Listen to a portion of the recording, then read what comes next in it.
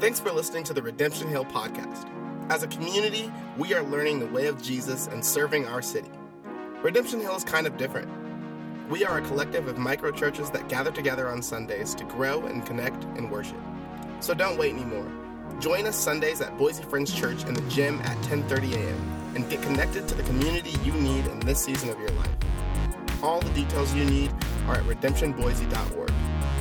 Up next is the training and teaching time from this week's gathering. Stay tuned after the sermon for more info on how to get connected.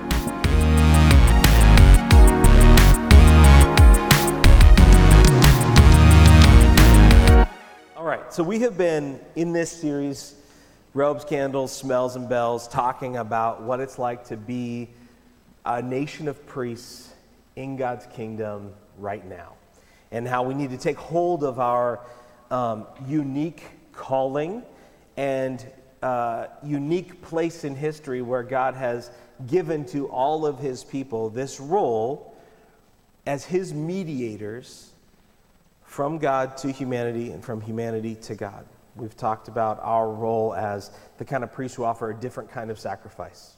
Instead of offering sacrifices of animals, we offer a living sacrifice of our bodies poured out in service to the world around us. We've talked about our role as intercessors, how as priests, God has called us to be the kind of people who pray and intercede and be his presence in a world that needs his presence to fill it. And today we're going to be talking about how God's voice and how God's speaking happens through his priests both in history and today. And I'd like to continue on our historical journey of talking about how our relationship as God's people has changed from the beginning of time to the end of time and our place in it. So we're going to start back in the garden. And when we talk about the Garden of Eden, it's always, we always give too much. We always pretend like we're real clear about what the Garden of Eden was like, and we always probably overstate how important it is, and we probably also underestimate how beautiful and pure and great we just don't get it. But in the Garden of Eden, God's presence there was no blockage between the reality of creation and God's presence.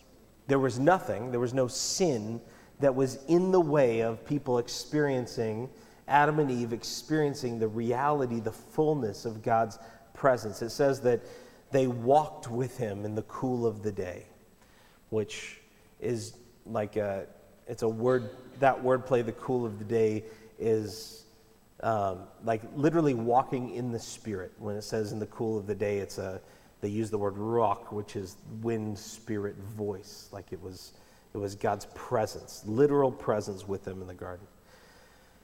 And then sin enters the picture in Genesis 3, and everything changes. And east of Eden, God's presence, God's being with people is pretty sparse from what we can tell in the Old Testament, particularly in Genesis, between Genesis 3 and Genesis 11, when Abraham enters the picture, we see that God's presence is very limited, and what happens is sin is so powerful that it literally makes the world an unbearable place really quickly. We see the Tower of Babel, where humanity decides it wants to itself make a way to be God and to be connected with God through its own effort. And God strikes down Babel and the towers that they had built to reach into the heavens and pull down the power of God. And he strikes the people and spreads them out so they can't work together in their sin. They have to be siloed in their sin, because when they work together, their sin is even more powerful than they can imagine. But what happens in the middle of Genesis is God starts his project. After the fullness of sin is realized in the ancient world, God starts this project of reintroducing his presence to people who are hungry for it. And so we see Abraham, a man himself who was righteous and seeking God, who believed God, and it was credited to him as righteousness. And when he took hold of the call of God to step out from his family's home in Ur and walk to a place that God would show him, It was the beginning of God separating for himself out a people who would listen, who would be present to him. We see Noah. We see this flood narrative that is all about God setting aside for himself a people and cleansing the world of sin. Noah hears God's voice and acts on it in this way that requires a sort of faith that we could not imagine. 100 years of waiting for something that you've never seen before, this quote-unquote rain that God promises that will flood the earth. Noah steps into God's presence and hears his voice and does what he says. It's like a story with a really... Have you ever been jarred in the middle of a story by a third-person narrator's voice? Like where it hasn't shown up before, it's all been first and second person, and all of a sudden the third-person voice strikes in, and you're like, that was out of place. And what filmmakers do particularly is when they have no way to move the story forward, they use this cheap trick where they bring in a narrator's voice. That's kind of what God does throughout history, where he's like, well, they're just not getting it. I better just I always think of Michael Scott on The Office when he's in the deposition and he goes, line, and he's waiting, like it's like humanity in our sin is like, line, like we're asking God, tell us what to do. And then we see with Moses, God setting for himself a place where he will reign and be present with his people all the time. The tabernacle is this picture, this enacted reality of God's presence coming and dwelling among his people, to pitch his tent as a part of the community, the tabernacle, God's tent, God's home among his people. And then that first temple that they build in Jerusalem, the tabernacle has God's presence because they desperately need it in the desert. That was part of God's plan. Put them in the desert because they'll actually remember me.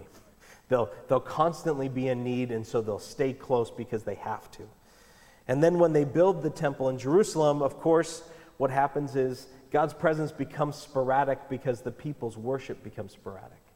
Because the people's preparation, the people's celebration of God's presence becomes sporadic. Because the temple itself becomes corrupted by powers and by principalities of this world and by human institutions that will use the temple for its own greed, for its own malice.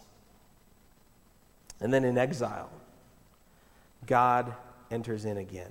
The temple is torn down. They're spread out to the Babylonian Empire and the Assyrian Empire. And God's presence is with his people in exile. Why? Well, because they need it. Because they start listening, because they start paying attention, because they don't have the temple as this safety blanket to go back to at Passover and at Yom Kippur. And then the second temple comes along, and we don't have much of a sense that the second temple ever held God's presence. We don't see it in Scripture. It was built to be a supporting piece of the new kingdom that they were trying to establish under the Maccabees. And we don't get a sense that temple ever really held God's presence, that it was this thing that they had done themselves. And then Jesus comes along, and God's presence is revealed in its wholeness, but of course, Jesus in his bodily form, his presence is full, but it's limited to one place and to one person. So you had to be in proximity to Jesus' presence to experience God. And then, the birthday of the church on Pentecost, God's presence is literally unleashed on creation once again, where everywhere that has been prepared for God's presence, God's Spirit fills up those spaces, which is namely not buildings and not temples, but the temples of his priesthood. The people that he has set aside to be his presence in the world. And this is why we're talking about is that we as priests are meant to mediate men to God, humanity to God. We are meant to be the ones who pray for and intercede for the world that we're in. But we're also meant to be the ones who hear the voice of God and bring it into the world through our voices and through our lives. Those are what priests do. We mediate between God and man. It wasn't only priests in the Old Testament that heard God's voice. We have lay people who heard God's voice. There were lay prophets who were not priests, like Amos and Elijah and Daniel. But there were many prophets who were priests.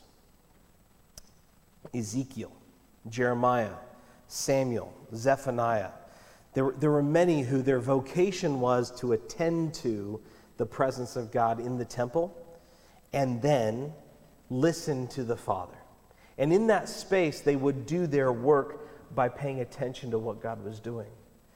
Now, it's really easy, even in the work that we do with Redemption Hill, to get caught up in making church happen, right?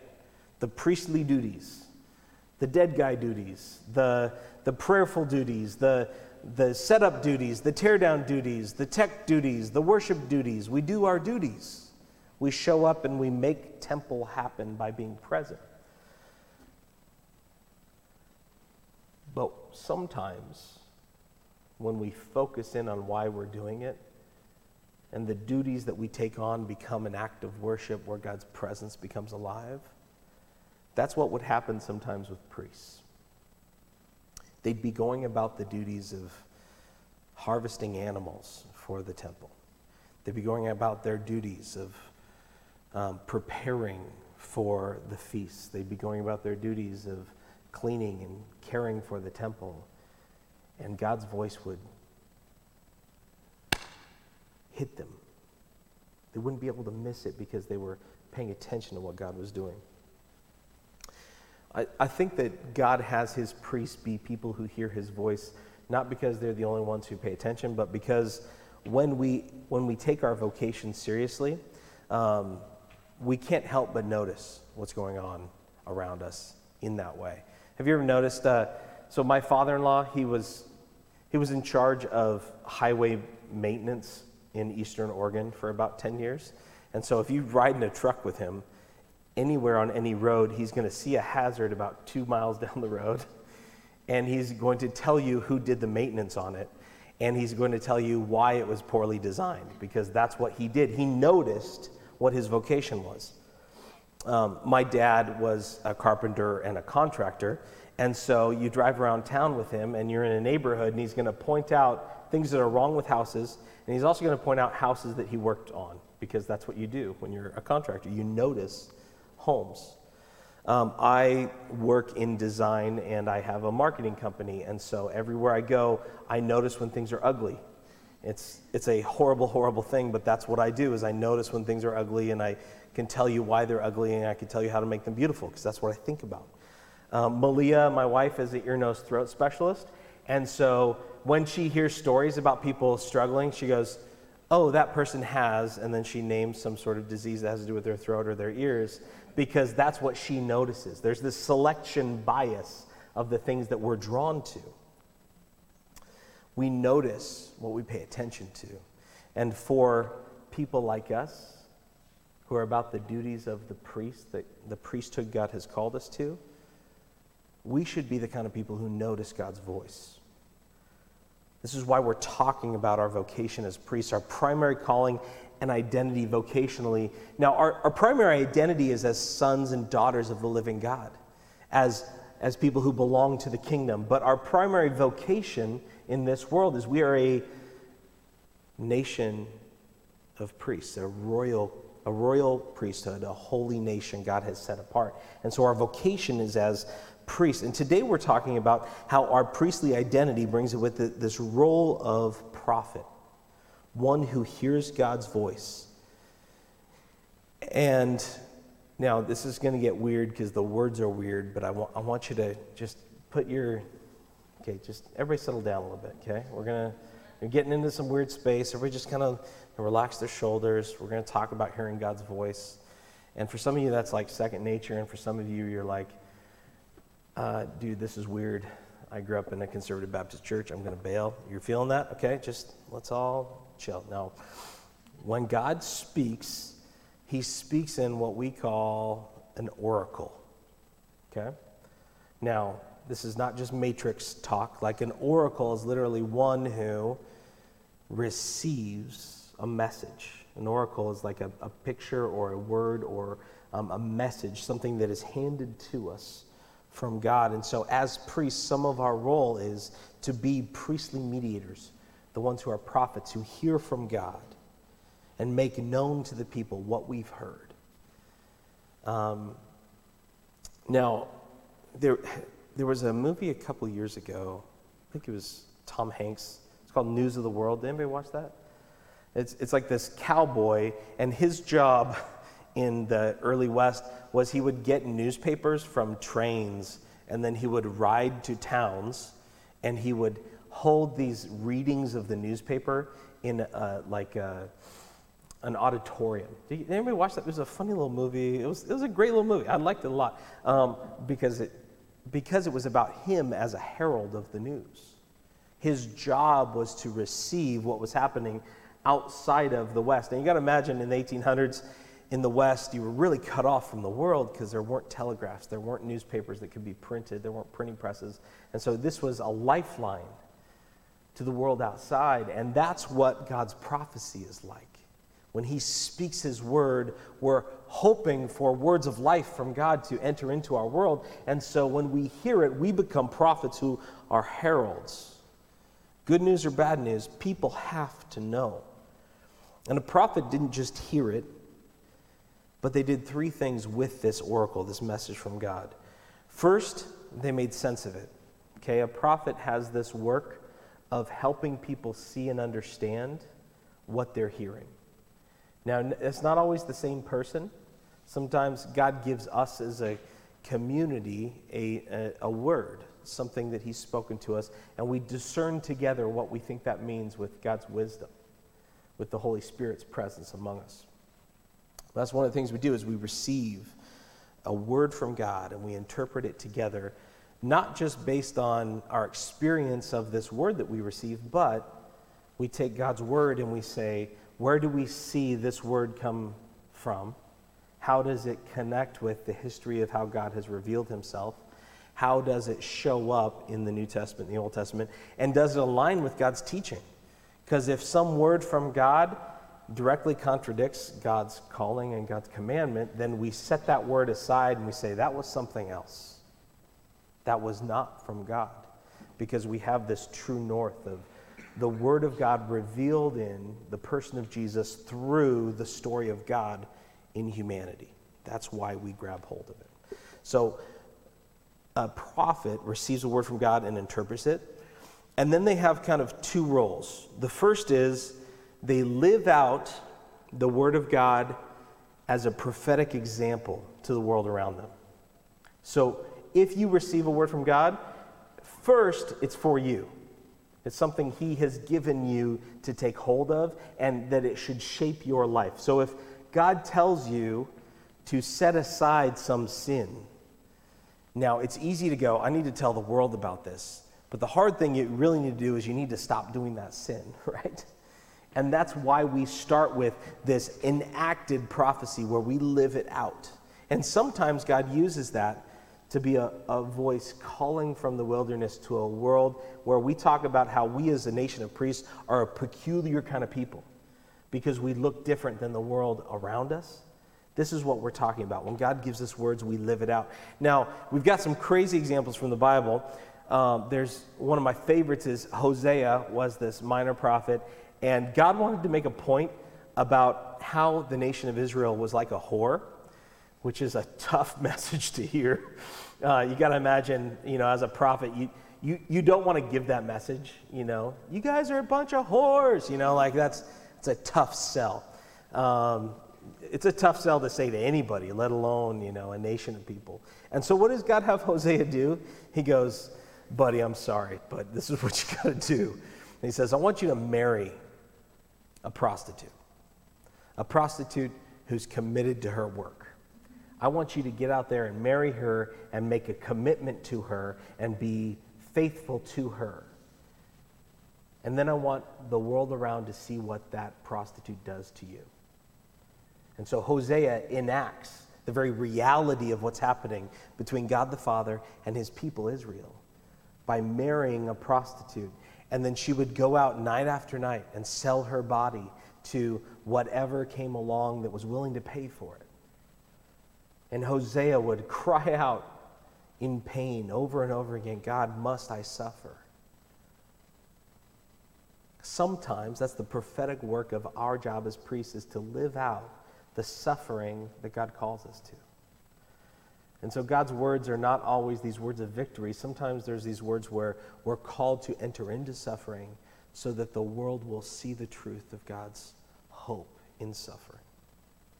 So we're supposed to illustrate and make sense of interpreting God's word. We're supposed to live it out as a prophetic example. We see John the Baptist doing that, where he is supposed to be Elijah, and so what does he do?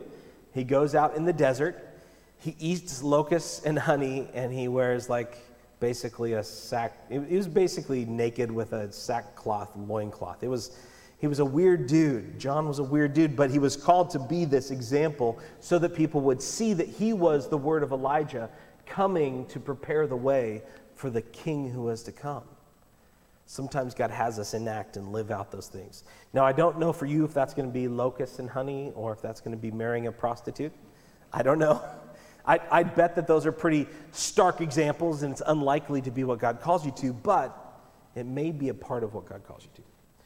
It will probably look more like God calls our community to radical obedience in service to others, and it starts with you as a priest hearing God's voice and doing what he says. We talk a lot about that's the foundational work of our community, is we hear God's voice and we do what he says. We live out the gospel that Jesus proclaimed, that his kingdom is here, and so we're going to repent and believe the good news. We're going to always be hearing God's voice and doing what he calls us to. And so primarily that enacted work for you is to do the thing God tells you to do. It's little things, it's daily things, it's not always the big things. How are you living out? For me, God has been telling me to get out of one of the jobs I've been doing. It was a client of my business, and he'd been kind of poking at me for 6 months, and he just said, here's an opportunity, step away from it. And I finally listened, and it opened up some space for me to hear God's voice and experience him, because I listened to my Father. I did what he said. So we interpret the Word of God, we live it out, and then we proclaim what God said to the people God has given it to. Now, not all prophecy, not all words from God are for everybody. Some of them are for particular people, some of them are for particular groups. And so we're listening to God's voice, and we're also doing what we call double listening or spiritual listening, where when we're talking with somebody, we're hearing what's happening in their life, and we're hearing the stories that they're telling, and we're listening to the Father about what he has to say to them. And then we hand them the voice of God softly. You know why? Because people are stiff-necked and they're slow to listen. And so we don't tell them, thus says the Lord, and you better do what I say, because that's a form of coercive power where people use the idea of the voice of God to get people to obey so that we feel better about how their lives are going. That's not how God's voice works. God's voice is something where he gives it to us as a gift, and we give it away as a gift. And we entrust that they will hear from God as well. Our priestly role is to open up those conduits, those channels of God's grace through his word. Now, we also have to be thinking about, when we proclaim what God said, what kind of things does God say in his voice? Now, he doesn't talk about everything. He doesn't talk about Primarily, he doesn't talk about how to make things happen. It's pretty rare where he gives the how-tos. He gives a direction and a calling, and then he challenges you to listen along the way, to be present to him, and then to have the way that we enter into his calling be shaped by his values and his design and his callings in his scripture. Okay? So when we listen to God's voice, we're going to go out and we're going to do what he says. But when we hear God's voice, it sounds I don't know how many of you hear regularly from God. I'm betting about probably half of you are like, I've never heard God's voice. And half of you are like, I might have heard it a few times in my life. And there's a few of you who are trying to attune your ears to hear God's voice regularly. But this is what it, like when we became God's people and his Holy Spirit flowed into us, it became this like direct line. This is the Kremlin red phone, right to the Father. There's no operators in between. It's a direct line to the Father by his Spirit. And when we're listening to his voice, we need to know what his voice sounds like, because a lot of times it sounds like us, right? Like when we try to listen to the Father, it sounds like our own internal voice. And I'll tell you, his voice sounds different than ours. And here's how it sounds different. Here's how it sounds. Okay, hold on. Let me make sure I'm going longer than I said I would. All right. Okay, clap if you want me to keep going. Oh, I feel like Tinkerbell. Here we go. Let's jump back in. Okay, Acts chapter 2. I don't have this on the screen, so you're going to want to open up. This is Acts chapter 2, verse 14. We read a passage earlier today. We had Alyssa read from Joel. And it was this message, this oracle about what will happen when the kingdom comes. And what he says is that what will happen at Pentecost is what happened. And Peter then makes sure that the people don't miss the connection, because they preach the gospel and a bunch of people hear it. There's these tongues of fire that rest on their heads, and they speak this kingdom call of repentance and joining in the way of Jesus. And it's in every language imaginable who are gathered in Jerusalem for Pentecost, which is a Jewish celebration, which is the first harvest. They've all gathered in Jerusalem for the Pentecost day, the Pentecost service. And then Peter steps forward with 11 other apostles, and they shouted to the crowd, verse 14 of chapter 2, "Listen carefully, all of you fellow Jews and residents of Jerusalem. Make no mistake about it, these people are not drunk, as some of you have assumed. 9 o'clock in the morning is much too early for that." And they responded, "It's 5 o'clock somewhere. No, what you see was predicted long ago by the prophet Joel. In the last days, God says, I will pour out my Spirit upon all people. Your sons and daughters will prophesy. Your young men will see visions, and your old men will dream dreams. And in those days, I will pour out my Spirit even on my servants, men and women alike." Now that's radical. Men and women alike, they will prophesy, and I will cause wonders in the heavens above and signs on the earth below, blood and fire and clouds of smoke. The sun will become dark and the moon will turn blood before that great and glorious day of the Lord arrives. But everyone who calls on the name of the Lord will be saved. Peter is seeing this fulfilled in Pentecost. The good news is proclaimed out loud in the language of the people. Do you see this? The oracles were meant to be for the people. And this is the democratization of access to God, where the Holy Spirit comes and he proclaims the kingdom in every tongue to every person. This is the new reality of the age of God's kingdom. The primary message of the kingdom coming and Jesus' reign over death is still the primary word of God. And so when you hear God's voice, it sounds a lot like, "My kingdom has come. My will be done in your life as it is in heaven." Repent, join in the way of the kingdom by believing the good news. It becomes supernaturally normal. Do you see how in this passage it says that the Holy Spirit will flood out in a way where his everyday voice will be an everyday kind of thing? You're not going to have to wait years and years and hundreds of years for a prophet to come along and be the one who hears God's voice and speaks it and enacts it. It's going to become an everyday, supernaturally ordinary kind of thing, and it's going to be accompanied by the kingdom breaking in through signs and wonders of people being healed, of lives being given to broken and dead people. It's going to be filled with lost people being found. This is what happens when the Spirit flows out. It's going to be available to everyone who believes. All sons and daughters of the King have this role of listening to his voice, and that we will be the kind of priestly prophets that God meant for his priests to be, ones who pay attention to his voice. And we see in the New Testament epistles lots and lots of God revealing himself more completely as the Spirit brings revelation. We saw in the book of Ephesians this winter that God had this,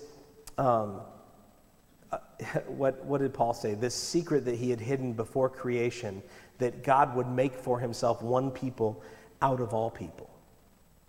Paul was still hearing the revelation of God's plan and purpose through his Spirit. That's why he spoke that. And this is what it should look like for us living as priests in this kingdom age. We hear from God and we do what he says. This is what Jesus said as he was preparing his disciples in John chapter 12. He says, when you see me, you're seeing the one who sent me. Okay, he is the priest who is enacting the work of the Father. I have come as a light to shine in the dark world so that all who put their trust in me will no longer remain in the dark. I will judge those who hear me but don't obey me. For I have come to save the world and not to judge it. But all who reject me and my message will be judged on the day of judgment by the truth that I have spoken. Now, this is an important piece. Primarily, prophecy today is not about judgment. There's a judgment that is coming. There's a judgment in the final day. And now is the invitation to join in the kingdom to avoid judgment. But our voice is not that of judgment. That is the Holy Spirit's work. He will do it to every single person who looks upon the Father. We will feel the appropriate amount of separation or shame from the Father. We will feel the appropriate amount of guilt because we enter into God's presence. That's not our role as God's people. Even Jesus says, that's not my role now. It's coming in the future. And then he says this, I don't speak on my own authority. The Father who sent me has commanded what to say and how to say it. And I know his commands lead to eternal life, so I say whatever the Father tells me to say. This is God's people. We say what God tells us to say. I don't know about you, but I say a lot of things. And very few of them are things that the Father tells me to say. Most of the things I say and most of the things I do are things that I want to do and things that I want to say. But Jesus lived in a way where he was completely committed and connected to the Father in a way that everything he did was true of what the Father wanted and what the Father did. So today we're going to do a little bit of practice of listening to God's voice.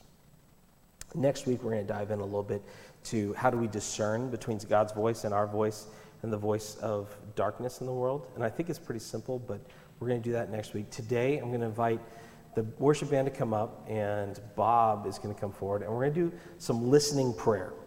And that listening prayer is going to be time where we together are present to God, listening to his voice, and we are going to pay attention and grab hold of the things he's called us to. So, Bob, come on up.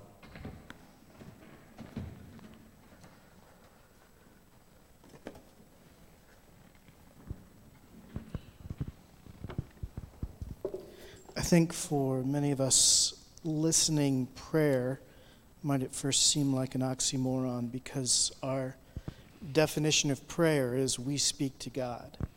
But there's a whole different type of prayer that we can practice, that of listening to his voice. So I want to invite you at this time to just quiet yourself, to as much as you can, sitting next to someone in a room full of people, to get alone with God. If you need to close your eyes, that's great. If you want to look up, look down. Just take a moment. Take a deep breath. And let's spend some time listening to God as I guide us through this.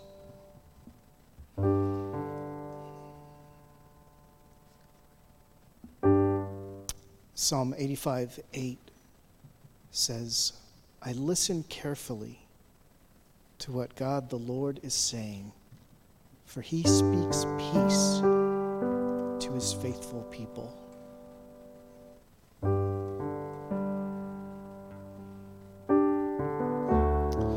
In teaching us to pray, Jesus told us first to approach God as a good father So the question is, what do you need to hear from God today? He is speaking his words, and his words bring peace. So take a moment and listen to what your good Father is saying to you.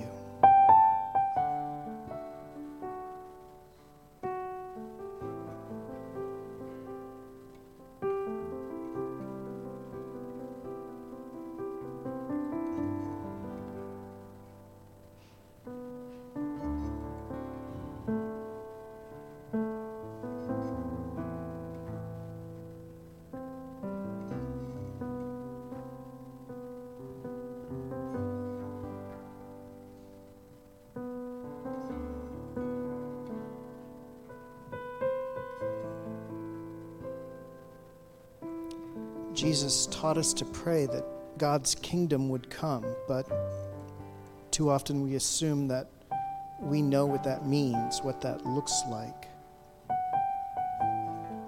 So take a moment to ask God how he wants you to pray for our world. Ask him what he wants to do in these different places that have grabbed your attention, these trouble spots in our world. Ask him what he would like to do. Listen for his voice.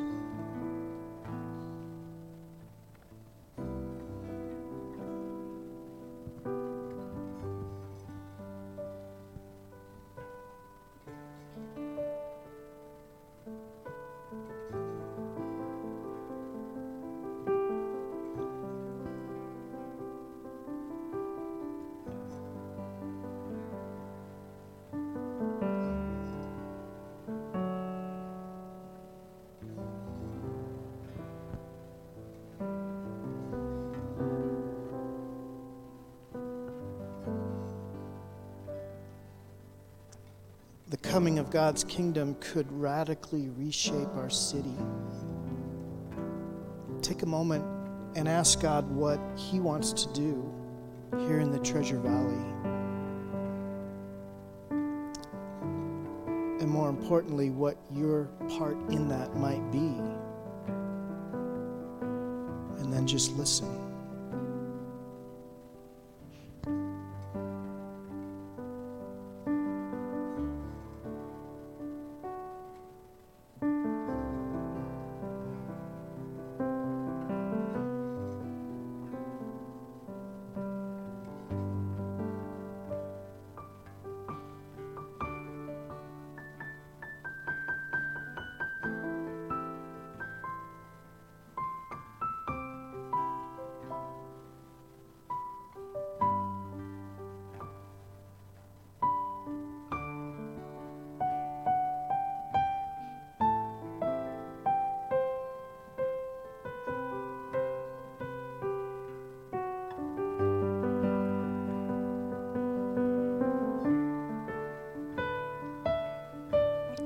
One of the primary ways that God's kingdom comes is through communities of people just like this one.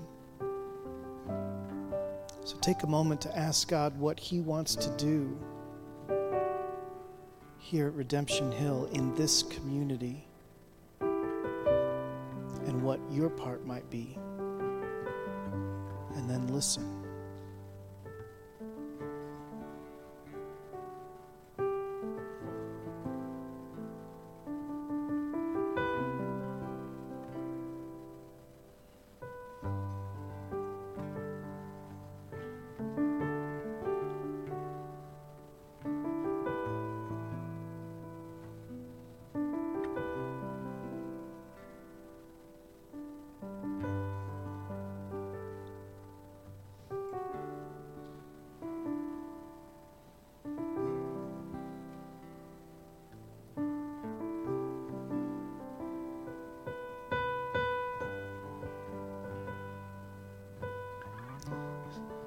God's kingdom could radically reshape your home, your workplace, the block on which you live.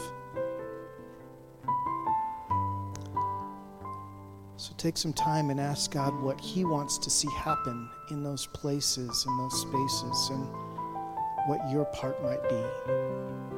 And then listen.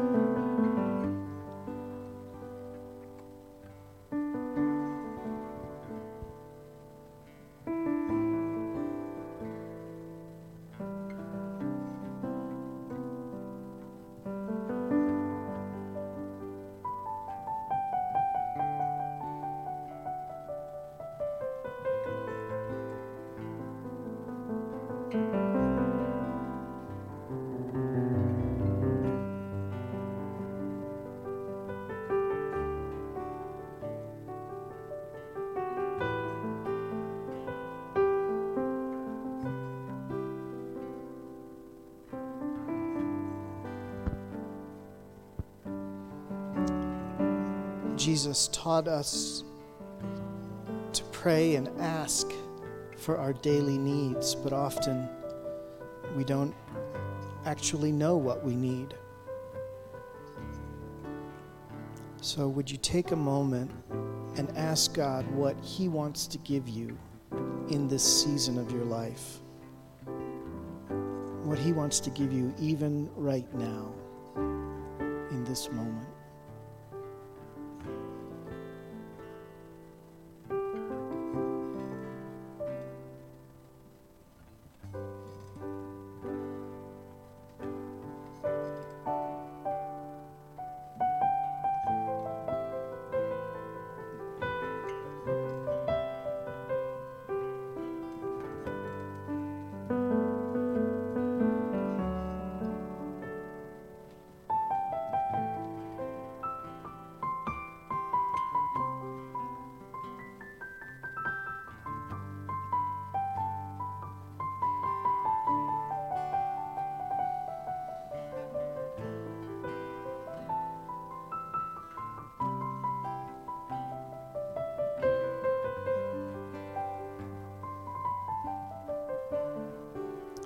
Jesus taught us to pray for forgiveness and to offer that same forgiveness we receive to others. Would you take some time and ask God to point out the areas in your life where forgiveness is needed? Both where you need to ask for it and where you need to offer it.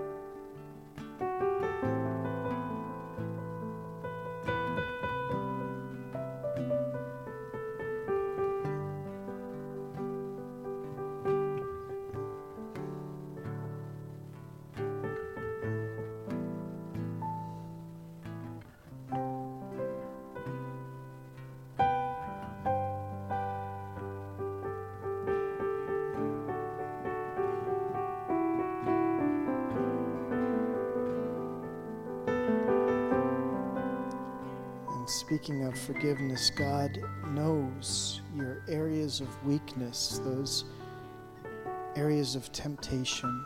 Would you listen as He speaks to you about them?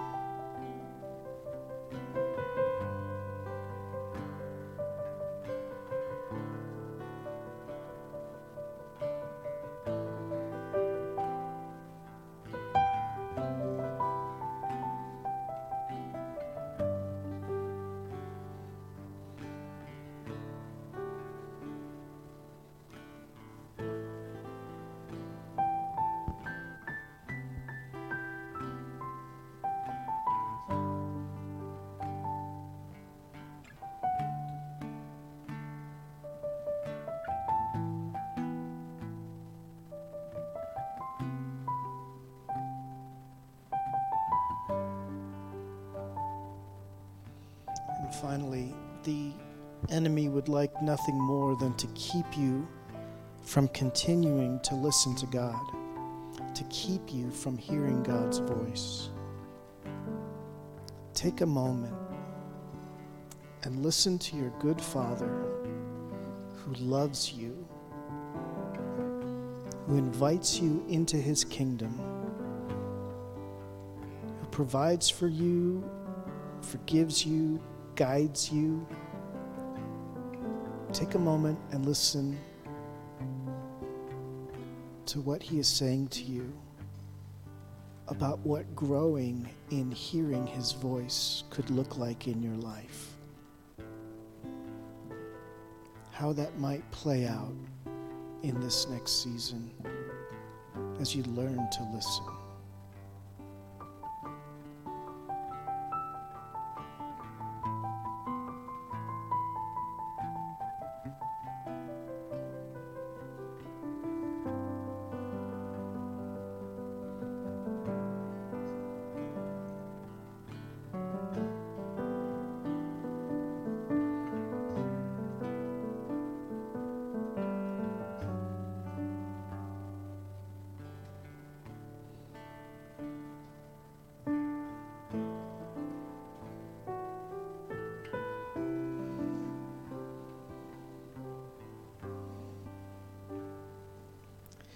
Jesus set a table for his disciples, and he offered them wine and bread, and he told them that these were symbols of what he was doing for them, of this new covenant, this new agreement between God and man.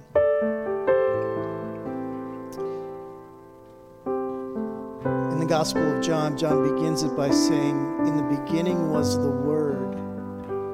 And he's talking about Jesus. He says, the Word was with God and the Word was God. This morning, if your desire is to hear the voice of God in your life, if you want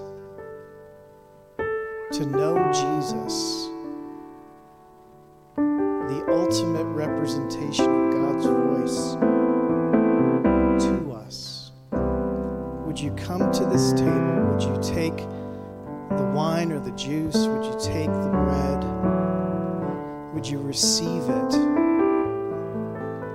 And in doing so, say to God, God, I want to hear your word. I want to take it in. And I want to take it with me as I go. Would you speak to me? Would you help me to hear? I want to invite you. We've been doing communion in a couple different ways over the past few weeks, but I want to invite you to be less polite today. I think often we come and we stand in line and we wait for the person in front of us and then we come up. I want to invite you to just bum rush the table. We're a community. We come shoulder to shoulder. We come with friends, with spouses, with our micro churches. Come gather around. Receive what God is offering to you. Come if you want. Let's sing. Thanks for listening to our weekly podcast. Make sure to subscribe to get them in your podcast feed. You can find ways to connect with Redemption Hill at redemptionboise.org/connection. Fill out the form for a free gift from us. We care about you and want to help you find your way back to God. Follow @RedemptionBoise on Instagram for regular encouragement.